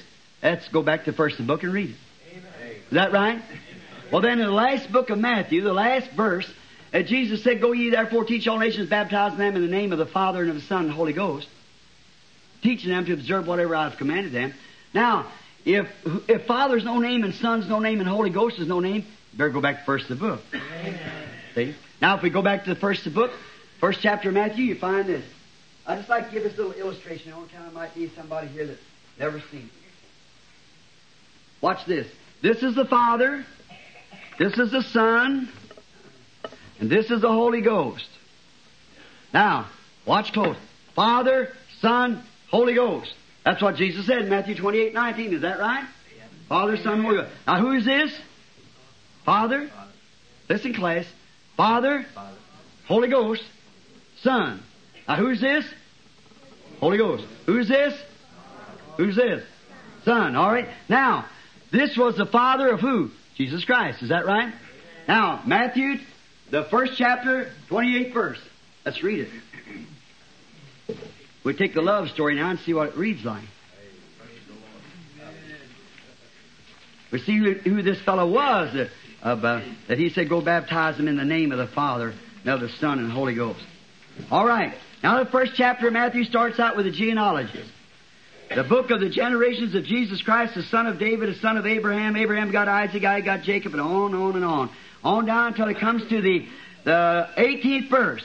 Now, you see, you go ahead down here to the 17th verse, and so all the generations from Abraham to David were 14 generations, and from David until the carrying away of Babylon, 14 generations, and the carrying away of Babylon to Christ for 14 generations. Now the birth of Jesus Christ was on this wise. When his mother Mary was espoused to Joseph, are you reading behind me? Amen. Listen close. When his mother Mary was espoused to Joseph, she was found with before they came together, she was found with the child of God the Father. Does that read like that? Found with the child of what? Oh, I thought somebody said this was his father. Now, if the Holy Ghost is one person and the Father is another person, then he had two fathers. What you got? Illegitimate child. Amen. Oh, he said, it is slipped up and made a misprint there, all right? And Joseph, her husband, being a just man, not willing to make her a public example, was minded to put her away privately. But while he thought on these things, behold, the angel of the Lord appeared to him in a dream, saying, Joseph, thou son of David, fear not to take unto thee Mary, thy wife, for that which is conceived in her is of the... Out of 2 or 3 witnesses, let every word be established. Amen. Huh? The Holy Ghost was his father. Amen. Well, he said God was his father. Amen. Now, if there are 2 different people, which one was his father? See where you get yourself? You just hang yourself right out in the middle of midair. Amen. Now, you've got to say that the Holy Ghost is God himself. It's the Holy Spirit, which is God. Amen. Now, you've got 2 now instead of 3. All right. All right, 21st verse. That which is conceived in her, who was one conceived this in her? The Holy Ghost. All right. And she shall bring forth a son, and thou shalt call his name Jesus, for he shall save his people from their sins. All this was done. Now all this was done that it might be fulfilled, which is spoken of the Lord by the prophet, saying, Behold, a virgin shall be with child, and shall bring forth a son, and they shall call his name Emmanuel, being interpreted, God with us. Amen. What was his name? Now, who is John and Mary lived happy ever after? What is the name of the Father, the Son, and Holy Ghost? When Jesus was born on earth, he was Christ the Lord.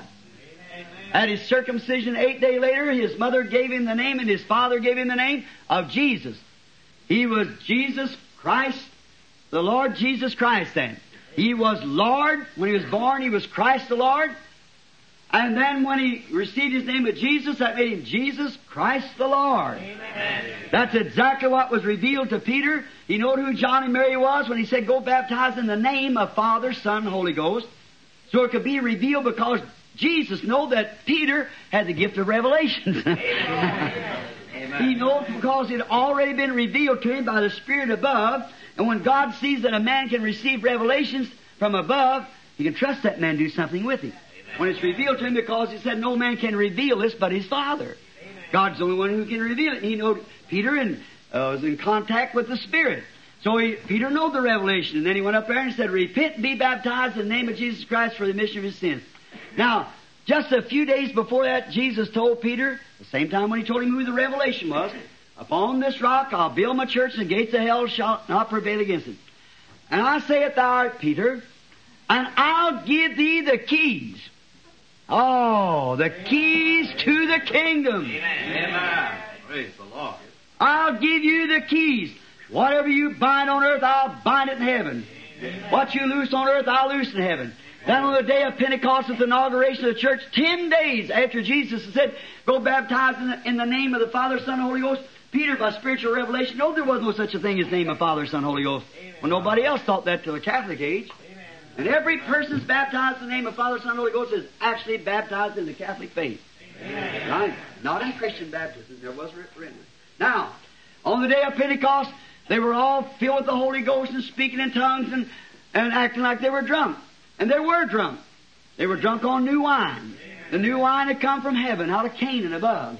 And when they were all screaming and shouting and acting like they were drunk and so forth, Peter stood up in the midst of them and told them that they were not drunk, but this was that the prophet had said would come to pass. He poured out His Spirit.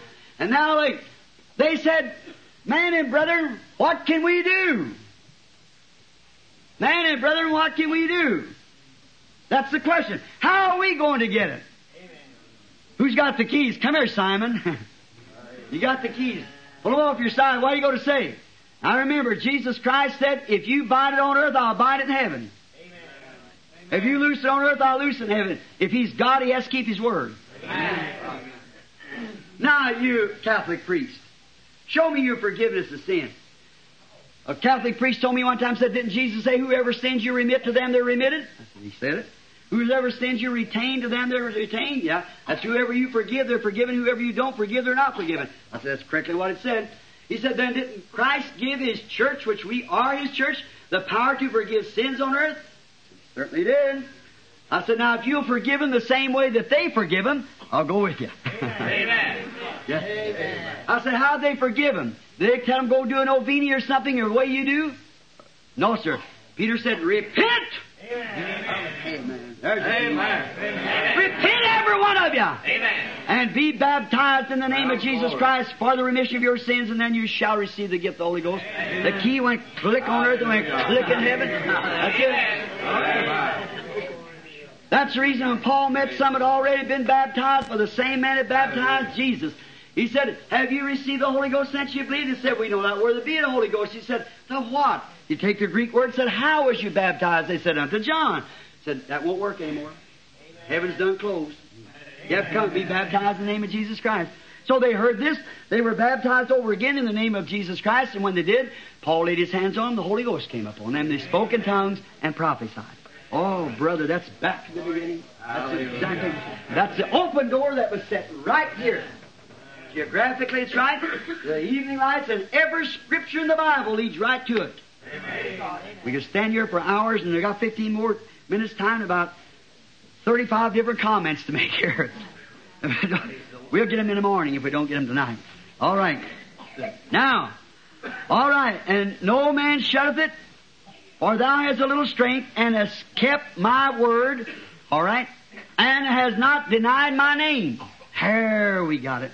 Not deny my name.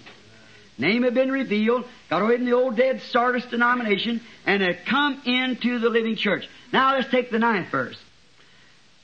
Now we're going to watch now, we're coming over into something that's very dangerous.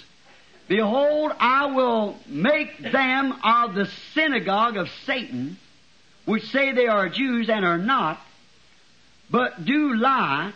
Behold, I will make them to come and worship before thy feet, and to know that I have loved thee. There's a good nightful right there. Amen. Watch. What are they now? Them that he talked to that had found his name after all this time here down here, come in the open door of Jesus Christ, got the word of life, been filled with the Holy Ghost, and now he said, there are those among you who are in the synagogue of Satan. Amen. My brother, if you would just want to go back to Pergamos at Revelations 2:13 just a minute, and let me just show you here what that really is, the denomination. I know thy works and where thou dwellest, even where Satan's seat is. Amen. There you are. That Laodicean, that Nicolaitan Church Age, where they had denominated. And watch, show there was a church, a synagogue, Amen. A church of denomination. Amen. Oh, brother, the synagogue of Satan. Then the works of denomination is of the devil. Amen. Not the Christians now, remember. Amen. They're Christians, but the denomination itself. Amen. All right.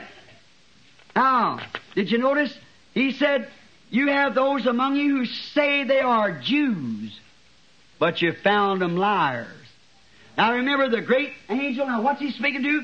This last church, this open door between the two churches. Now the first church age was taught by who? Paul. Amen. Now let's go to Romans 2:29 and see what a Jew is. So that you'll be sure, no, it is my own thought. Romans, the 2nd chapter, and the 29th verse of Romans.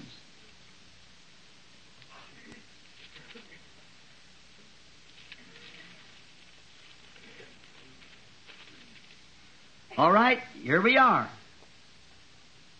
But he is a Jew which is one inwardly, and circumcision is of the heart and the spirit, and not in the letter, whose praises is not of man but of God. Amen. What is a Jew? A spirit, Holy Ghost filled Christian. Amen.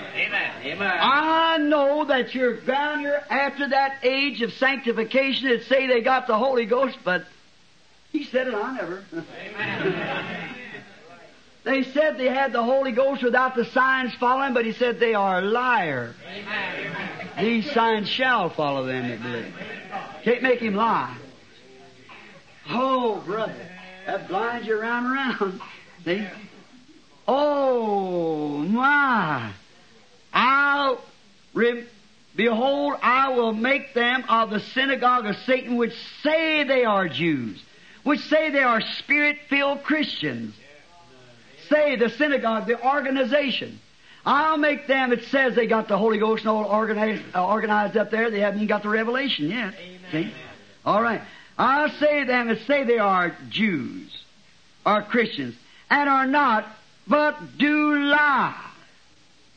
Behold, I will make them come and worship before thy feet, and to know that I have loved thee. Right there, it'd have to break in on me in the morning's message. That's the sleeping virgin right there. Amen. Can you see it? Amen. When was it at the end time? Amen. Oh, when they went out. Here is see, they are justified by faith, sanctified, justified through Luther's message, sanctified through your, but miss the open door. Amen. You see it? Amen. Justified by faith through Luther, sanctified through Wesley's age, many of them precious Nazarene, Pilgrim Holiness, Wesley Methodists, and so forth. All of them live a good, clean life, sanctified, and think it's got the Holy Ghost. Amen. And you're a fellow speaking tongues or something, you'll laugh at him, make fun of him, say it's of the devil. Amen. Brother, you sealed your doom when you did that. You blasphemed the Holy Ghost, which is unpardonable. Amen. What do you say? We belong to the first church. I don't care how many churches you belong to. It has nothing to do with the Word of God. It don't take your head. That's right. Synagogues of Satan. I hope I don't hurt you. I just hate to talk like that, but there's something inside of me motivating me to do it. I don't know why I do it.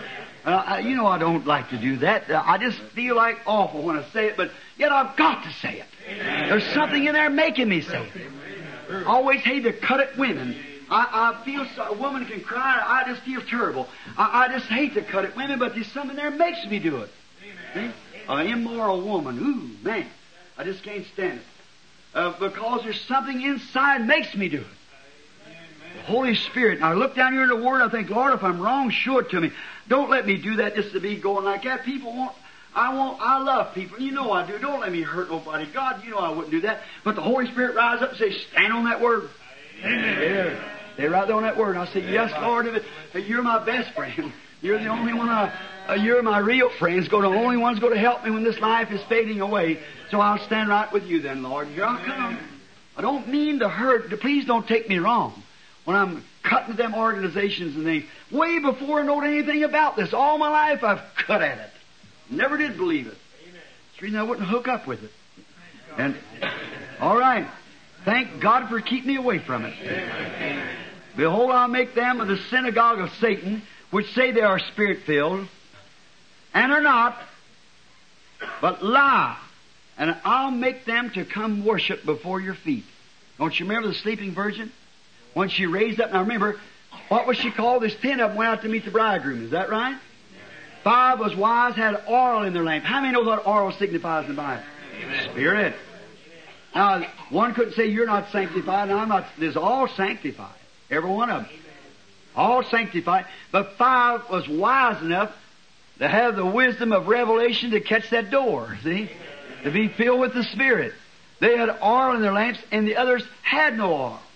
And when they were awakened, why, here they came up to him and said, oh, give me some of your Holy Spirit oil. Give me some. Said, yeah, sorry, sister, just got enough for myself. I sure ain't got any to spare. So, and while, he said, go pray up. And while they were gone to get some, the bridegroom came. And they went in to the wedding supper. And they was left without where they'll go through the tribulation period of, watch just a couple more verses. You'll see they go right on into the tribulation period. See? Now, the sleeping, we'll pick that up in the morning. I believe it'd be a little better if we waited for that because we're getting down here now just about time. All right, to close. Now let's see. Behold, they found them that they are liars, that they do not have the Holy Ghost. Just one little thing here, please, while we're all together. Judas Iscariot, as I said last night, was the son of perdition. The Bible said he was born the son of perdition. Amen. Then Jesus Christ was born the Son of God. Then God lived in Christ. Is that right? Satan lived in Judas. Amen. If he was the Son of God, born the Son of God, the incarnate Son of God, then Satan was born the son of perdition. He was the incarnate the son of perdition. Satan, the devil. Now, if you notice, he joined himself with Jesus. Amen. And become one of them. Amen. See, now the reason he did that, to get that deception, that he could come into this day in the church. Now Jesus said, synagogues is of Satan. Amen. Did he strike? Amen. They are synagogues of Satan. That's Judas. Amen. Pretending to be a Christian. What was Judas's main thing? Was money. Amen. The biggest pull of a lot of these things today is money. Amen. Look at the Assemblies of God building a $6 million building over here and teaching the Lord's coming right away. Amen. Oh, the bombs and the hangers blow us away and build a $6 million building. Oh my! Well, rich and heavy, we get that tomorrow night. Now, Lord willing. Now, notice here. Oh, look how the churches are big, these big organizations. They pool their money together and, oh mercy, they just become multi-billion. Even have finances, loan associations among them and everything. Loaning out money and things to churches. Amen. Brother, that don't sound like apostolic to me. Peter said, silver and gold have I none. Amen. But such as I have. Give me that and take all your money. Silver and gold have I none. But such as I have, give I thee. In the name of Jesus Christ, that's what he had. Amen. The revelation of it. Yeah. Give I thee. In the name of Jesus Christ, stand up and walk. All right. Now we find out here that they were synagogues of Satan. Now, how could they be? Now, Judas, when he come, now look, just about the time that Jesus come on the scene, Judas come on the scene. You notice that? Amen. Just about the time Jesus went off the scene, Judas went off the scene. Just about the time the Holy Ghost come back on the scene again, Judas come back on the scene. Amen. Spirit of Antichrist will work also in the children of disobedience. Not mine in the Bible, but mine in the denomination. See? And they made him a synagogue. And Jesus said here, it's a synagogue of Satan. Where? Sitting way down in this age here. Yeah. How do you start back here? By an organization. That's the same thing it is down here. A synagogue of Satan. Yes. You get it? Yes. The synagogue of Satan, he said. Which say that they are spirit-filled. Now how could they say that? Judas, when he was here on earth, he met up with Jesus, made a confession that he was a believer in Jesus, and become the treasurer, packing all the money. Is that right? Amen. You all know that? Now, if he believed on Jesus Christ, he accepted falsely justification. Amen. Is that right? Romans 5:1. Therefore being justified by faith. That's right. All right? Now, then another thing in St. John 17:17, Jesus sanctified them through the truth, he said. Thy word is the truth, and he was the word. And he gave them power against unclean spirits to go out and have healing services and cast out devils and and do all kinds of miracles. And when they returned back, Judas with them, now watch, Nazarene, Wesley Methodist, turned back rejoicing and exceedingly glad and praising God and shouting because the devils was subject unto them. And Jesus said, rejoice not because the devils is subject unto you, but rejoice because your name is written in the book of life. Amen. And remember, Judas was one of them. Amen. See, he could deceive the church right up into that. Amen. He's worked right along them lines, but when it come to Pentecost, he showed his colors. Amen. That's exactly what he done in the Methodist church and what he done in the Lutheran church and what he done in the Nazarene church and the churches of God and them. Come right up to sanctification. When it comes to the baptism of the Holy Ghost to speak in tongues and have signs and wonders, they condemned it. They'll go divine healing route for you. Sure, Judas did too. See? But when there's many divine healing down the road today, brothers stand up for 2 hours and say your crops is going to burn up if you don't give them $50 a night a piece and all that kind of stuff. That's the devil. Yes, it is. I believe in divine healing with all my heart, but that's of the devil. Amen. Absolutely, that's of the devil. Care how much you can do or how much more. Judas cast out devils too. Jesus said, many will come to me that day and say, Lord, Lord, I have not cast out devils in your name and done mighty works. He said, if you did, I know nothing about it. Depart from me, you workers of iniquity. I didn't know you. Sure. Oh, brother, straight is the gate and narrow is the way, and but few there'll be that'll find it. Amen. We're talking about this few because we're in the last age where it's got to be just a few. Amen. Receive it, please, my brethren. Don't think that I'm standing here. I'd rather, if it be me, for me, I could compromise with myself and say, let's take the Assemblies of God or some movement, just join into them and go along with them. But, oh, brother, woe is me if I do that. Amen. Amen. Woe is me. Amen. I know better than that. Amen. God would send me to hell for doing such a thing as that. Yes, sir. If I have to seal my testimony with my life, I just have to seal it, that's all. Because there's something in me, I can more do that than nothing in the world. I know this is truth, and I've got to stand by what's true. And the Bible backs it up. The organization's against it, but the Bible says it's right. Let every man's word be a lie, and his true. That's the truth. That's it. So stay with that. Make them the synagogue of Satan. All right. And they shall know, come to your feet, and know that I love you. Because thou hast kept the words of my patience, I also will keep thee in the hour of temptation. Watch now, to show this is not the Methodist age I'm talking about. Yet it's the lap over. Look, are you ready to listen? Everybody, listen close now. Because thou hast kept the word of my patience, I also will keep thee, that little remnant, from the hour of temptation, when the church is going to come to a place where you're going to have to get in this organization you're going to have it, brother. That's all. You're either going to be organized or take the mark of the beast. You're either going to organize it or go into the denomination, which is actually coming the mark of the beast, because it's a boycott. See? That shall come upon the whole world to try them that dwell upon the earth. Behold, I come quickly. Hold fast to that which thou hast, that no man take away thy crown. Now, this great temptation, the hour of temptation that shall come to try the whole world, goes into the tribulation, just in a few minutes we'll see it, goes on into the tribulation, and the tribulation did not come in the days of Wesley. So what age are we in?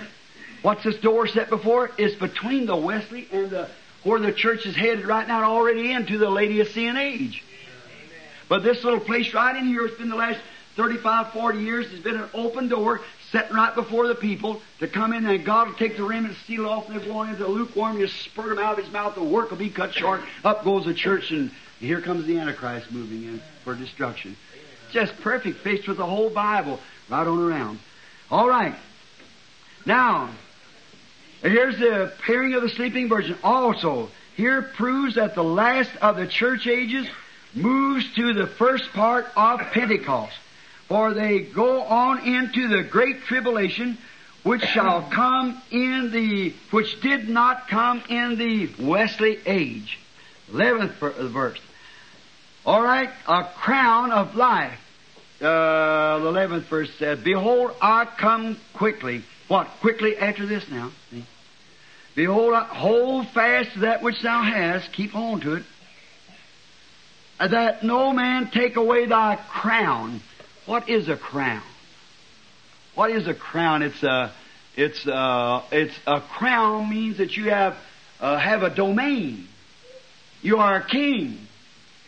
If you're crowned. Amen. See? And we are sons of God when we're crowned with eternal life, and our domain is the earth. Amen. Make you priests and kings unto God. Is that right? Amen. So there you are. And over in the New Jerusalem, how the kings of the earth even bring their glory into the city. Oh, there. Oh, it's wonderful. That, if you want to take that, see, just like shine, like stars, crowns. And Daniel 12:3 gives a great big description of it. If you'd like to write it down, maybe we'd have time just for a few minutes to get it. Let's get Daniel, what he says here in 12th chapter of Daniel. All right, let's start the first, the 12th chapter. And at that time shall Michael, see, oh, you know who that is, shall stand up, the great prince, which standeth for the children of thy people. And there shall be a time of trouble. What is it right after this? Tribulation. Such as never was since there was a nation, even till that same time. And at that time thy people shall be delivered, every one that is found written in the book. And many of them that sleep in the dust of the earth shall awake. And some to everlasting life, the crown. And some to shame and everlasting contentment. And they that be wise shall shine as the brightness of the firmament. And they that turn many to righteousness shall as the stars forever and ever. Oh, brother, there's your crown. A glorious crown of eternal life. A crown of eternal life. 12th verse, right quick before we, and I think we're going after that then. Him that overcometh will I make a pillar in the temple of my God. Now we're going to go through this real quick because I'm already 5 minutes past time. But you can sleep in a little bit in the morning, can't you? Amen. Mama, you let him sleep. You get up all right. But Pop's kind of hard to get up. But you just let him sleep just a little bit. Slip out really easy. Get his coffee made or whatever he does. He'll be in good humor. Him that overcometh will I make a pillar in the temple of my God. Oh, let's just take it word by word here for a minute. Will you bear with me that long? I know it's hot, and you know it's hot up here too. But let's say, he that overcometh will I make a pillar in the temple of my God. Pillar or foundation.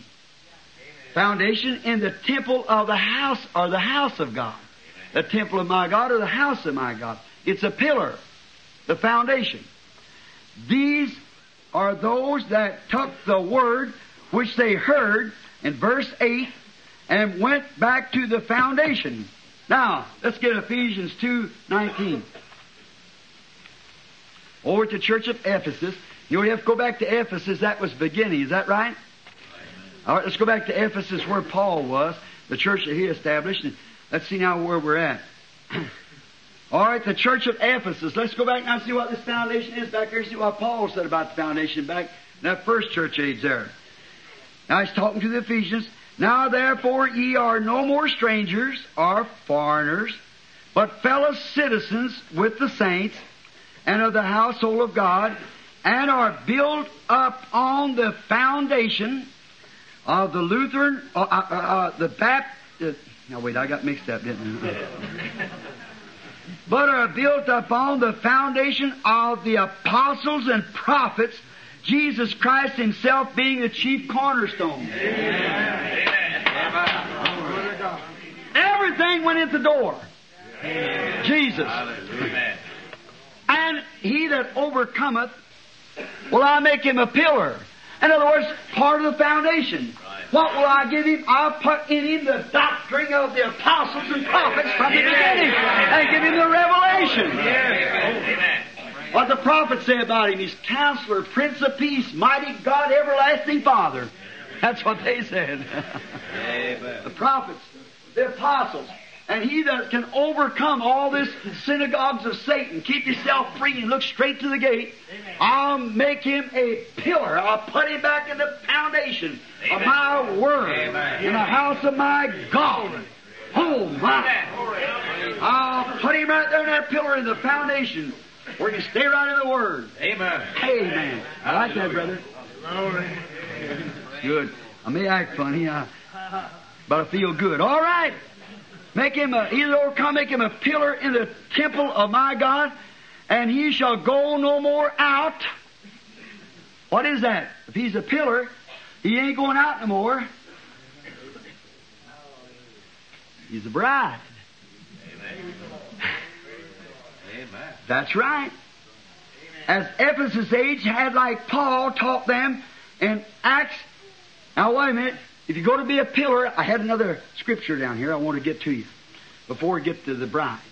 Now, if you're going to be a pillar, you're going back to Ephesus. You're going back to the age that Paul was in. And Paul, the angel of Ephesus, which was the beginning of the church, the foundation, he taught them if they were baptized any other way besides the name of Jesus Christ, they'd be baptized over. Amen. That's right. Acts 5:19. 19:5. In Galatians 1:8, instead of an angel taught anything else, let him be accursed. They were also the bride that was in the temple. Now let's get to Revelations, the 7th chapter. See if they were the bride. 7th chapter of Revelations. Now, I might, we are talking here the remnant of Israel, 144,000, and so forth. But let's just skip that just a little bit and go down here about the 12th verse. Say it's a Pentecostal meeting there. This is a people that was, we'll start here at the 9th verse, because the first is the Israel. There was 144,000 of them sealed, which we're getting to tomorrow. And after these I beheld, and lo, a great multitude which no man could number. Now remember, from 4 to 8 is Israel, which was the eunuchs of the temple guard. See? We'll get it in the morning, the Lord willing. Now, you see, there's all 12 tribes. A tribe of Judah is sealed 12. Reuben is sealed 12. Of Gad is sealed 12. And Levi, Zebulun, and Benjamin, 12. And how many tribes are there of Israel? Well, what's 12 times 12? 144,000. And there's all the children of Israel. John knowed them every one. He is a Jew. After this, lo, a great number which no man could number. Here comes the Gentile. Of all nations, kindreds, tongues, stood before God, and the Lamb clothed in white robes and palms in their hands.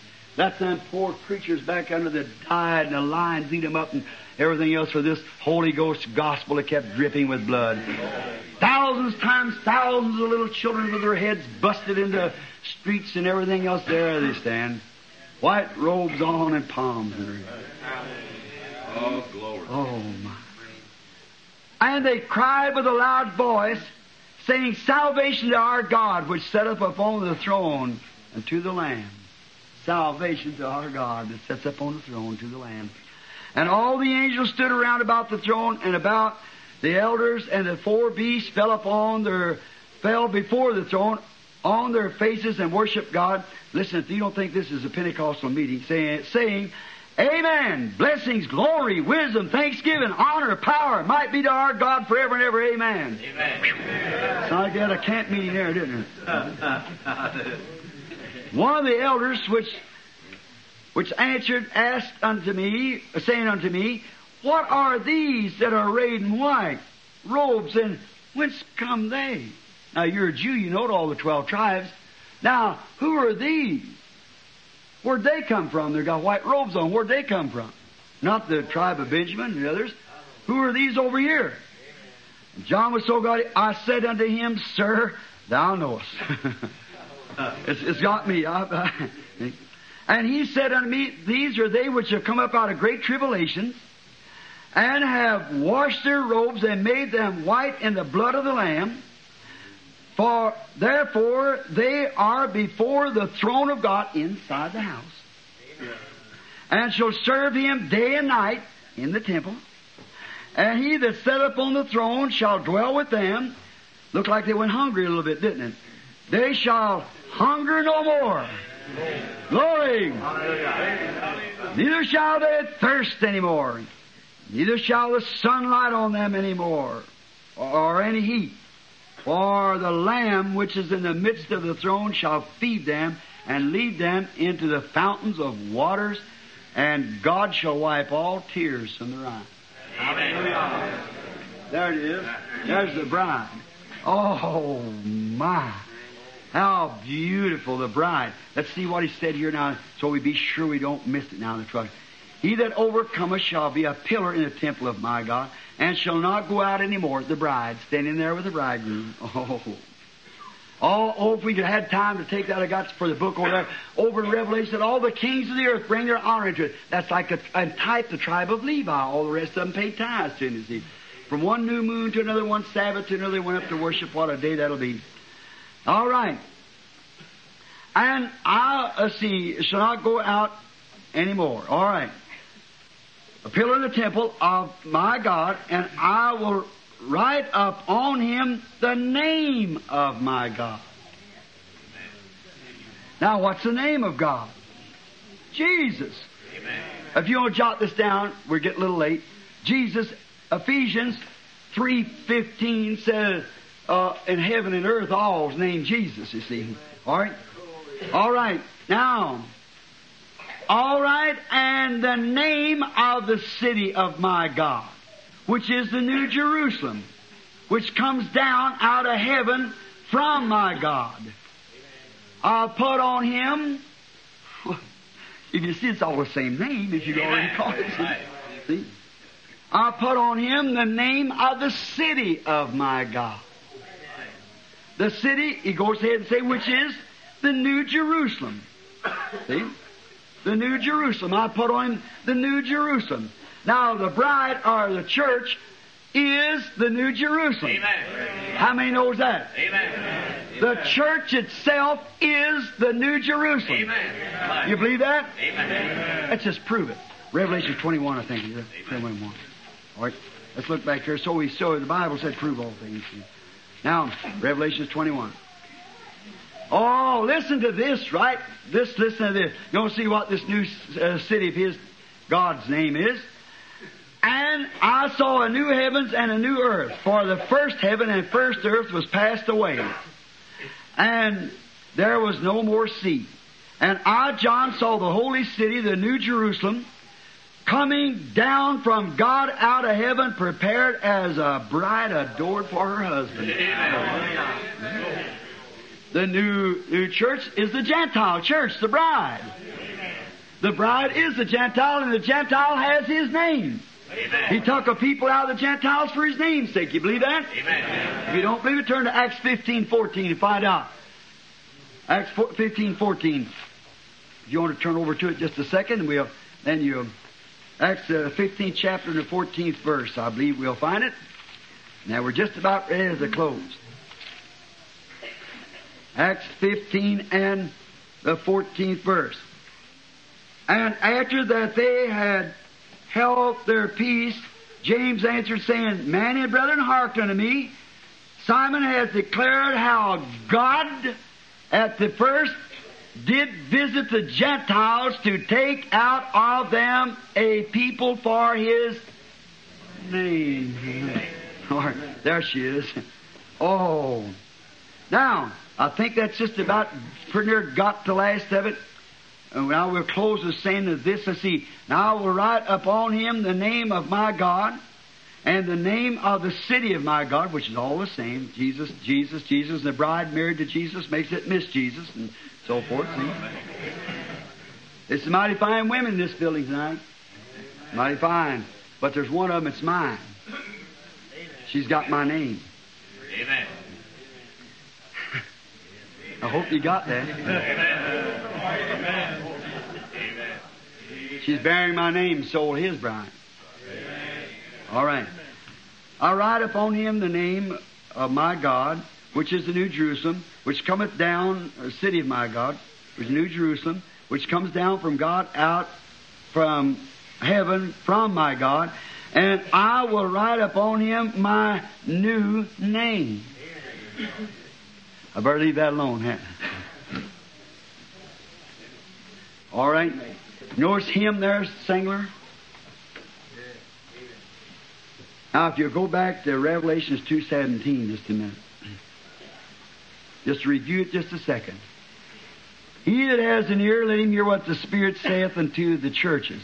To him that overcometh will I give to eat of the hidden manna, and will give him a white stone, and in the stone a new name, written which no man knoweth, save he that receives it.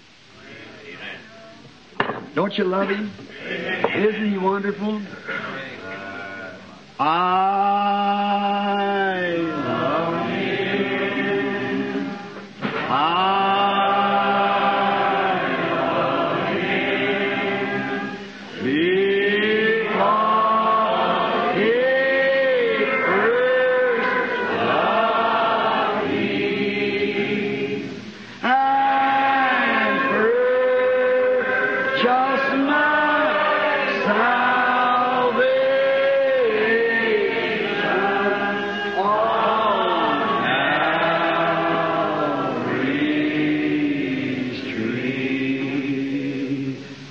I love to sing in the Spirit after a meeting where you have it's cutting and everything, don't you?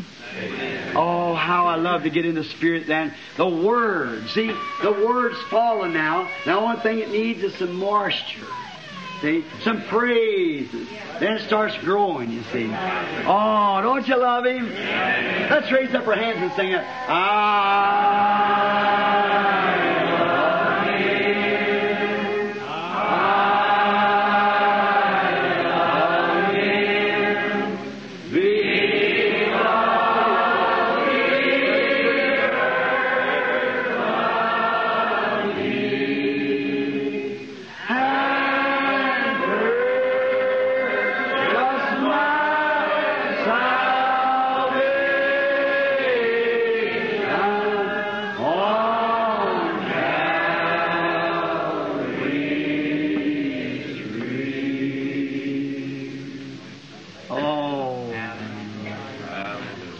Let's just bow our heads and say, Father, we love you. We love you. Oh, how we love you, Lord. We just thank you so much, Lord. Oh, our poor human hearts cannot express what we feel inside of us. For how you have washed us in your own blood. We were aliens, Lord. We loved the things of the world, and we were all messed up out there in the things of the world. And you come down by your grace and reached your precious holy hands down in the muck of sin that we were. Picked us out. Chose us. Washed us. Cleaned us. Put a new spirit in us and set our affections on things above. How we love you, Lord, in this age to see that there's nothing else in the world left for us, Lord. There's nothing left for the world. It's at the end time. We see by the Bible every age is gone. We're now in the end, going out swiftly. Won't be long till Jesus will be coming. Oh, God, set our hearts afire.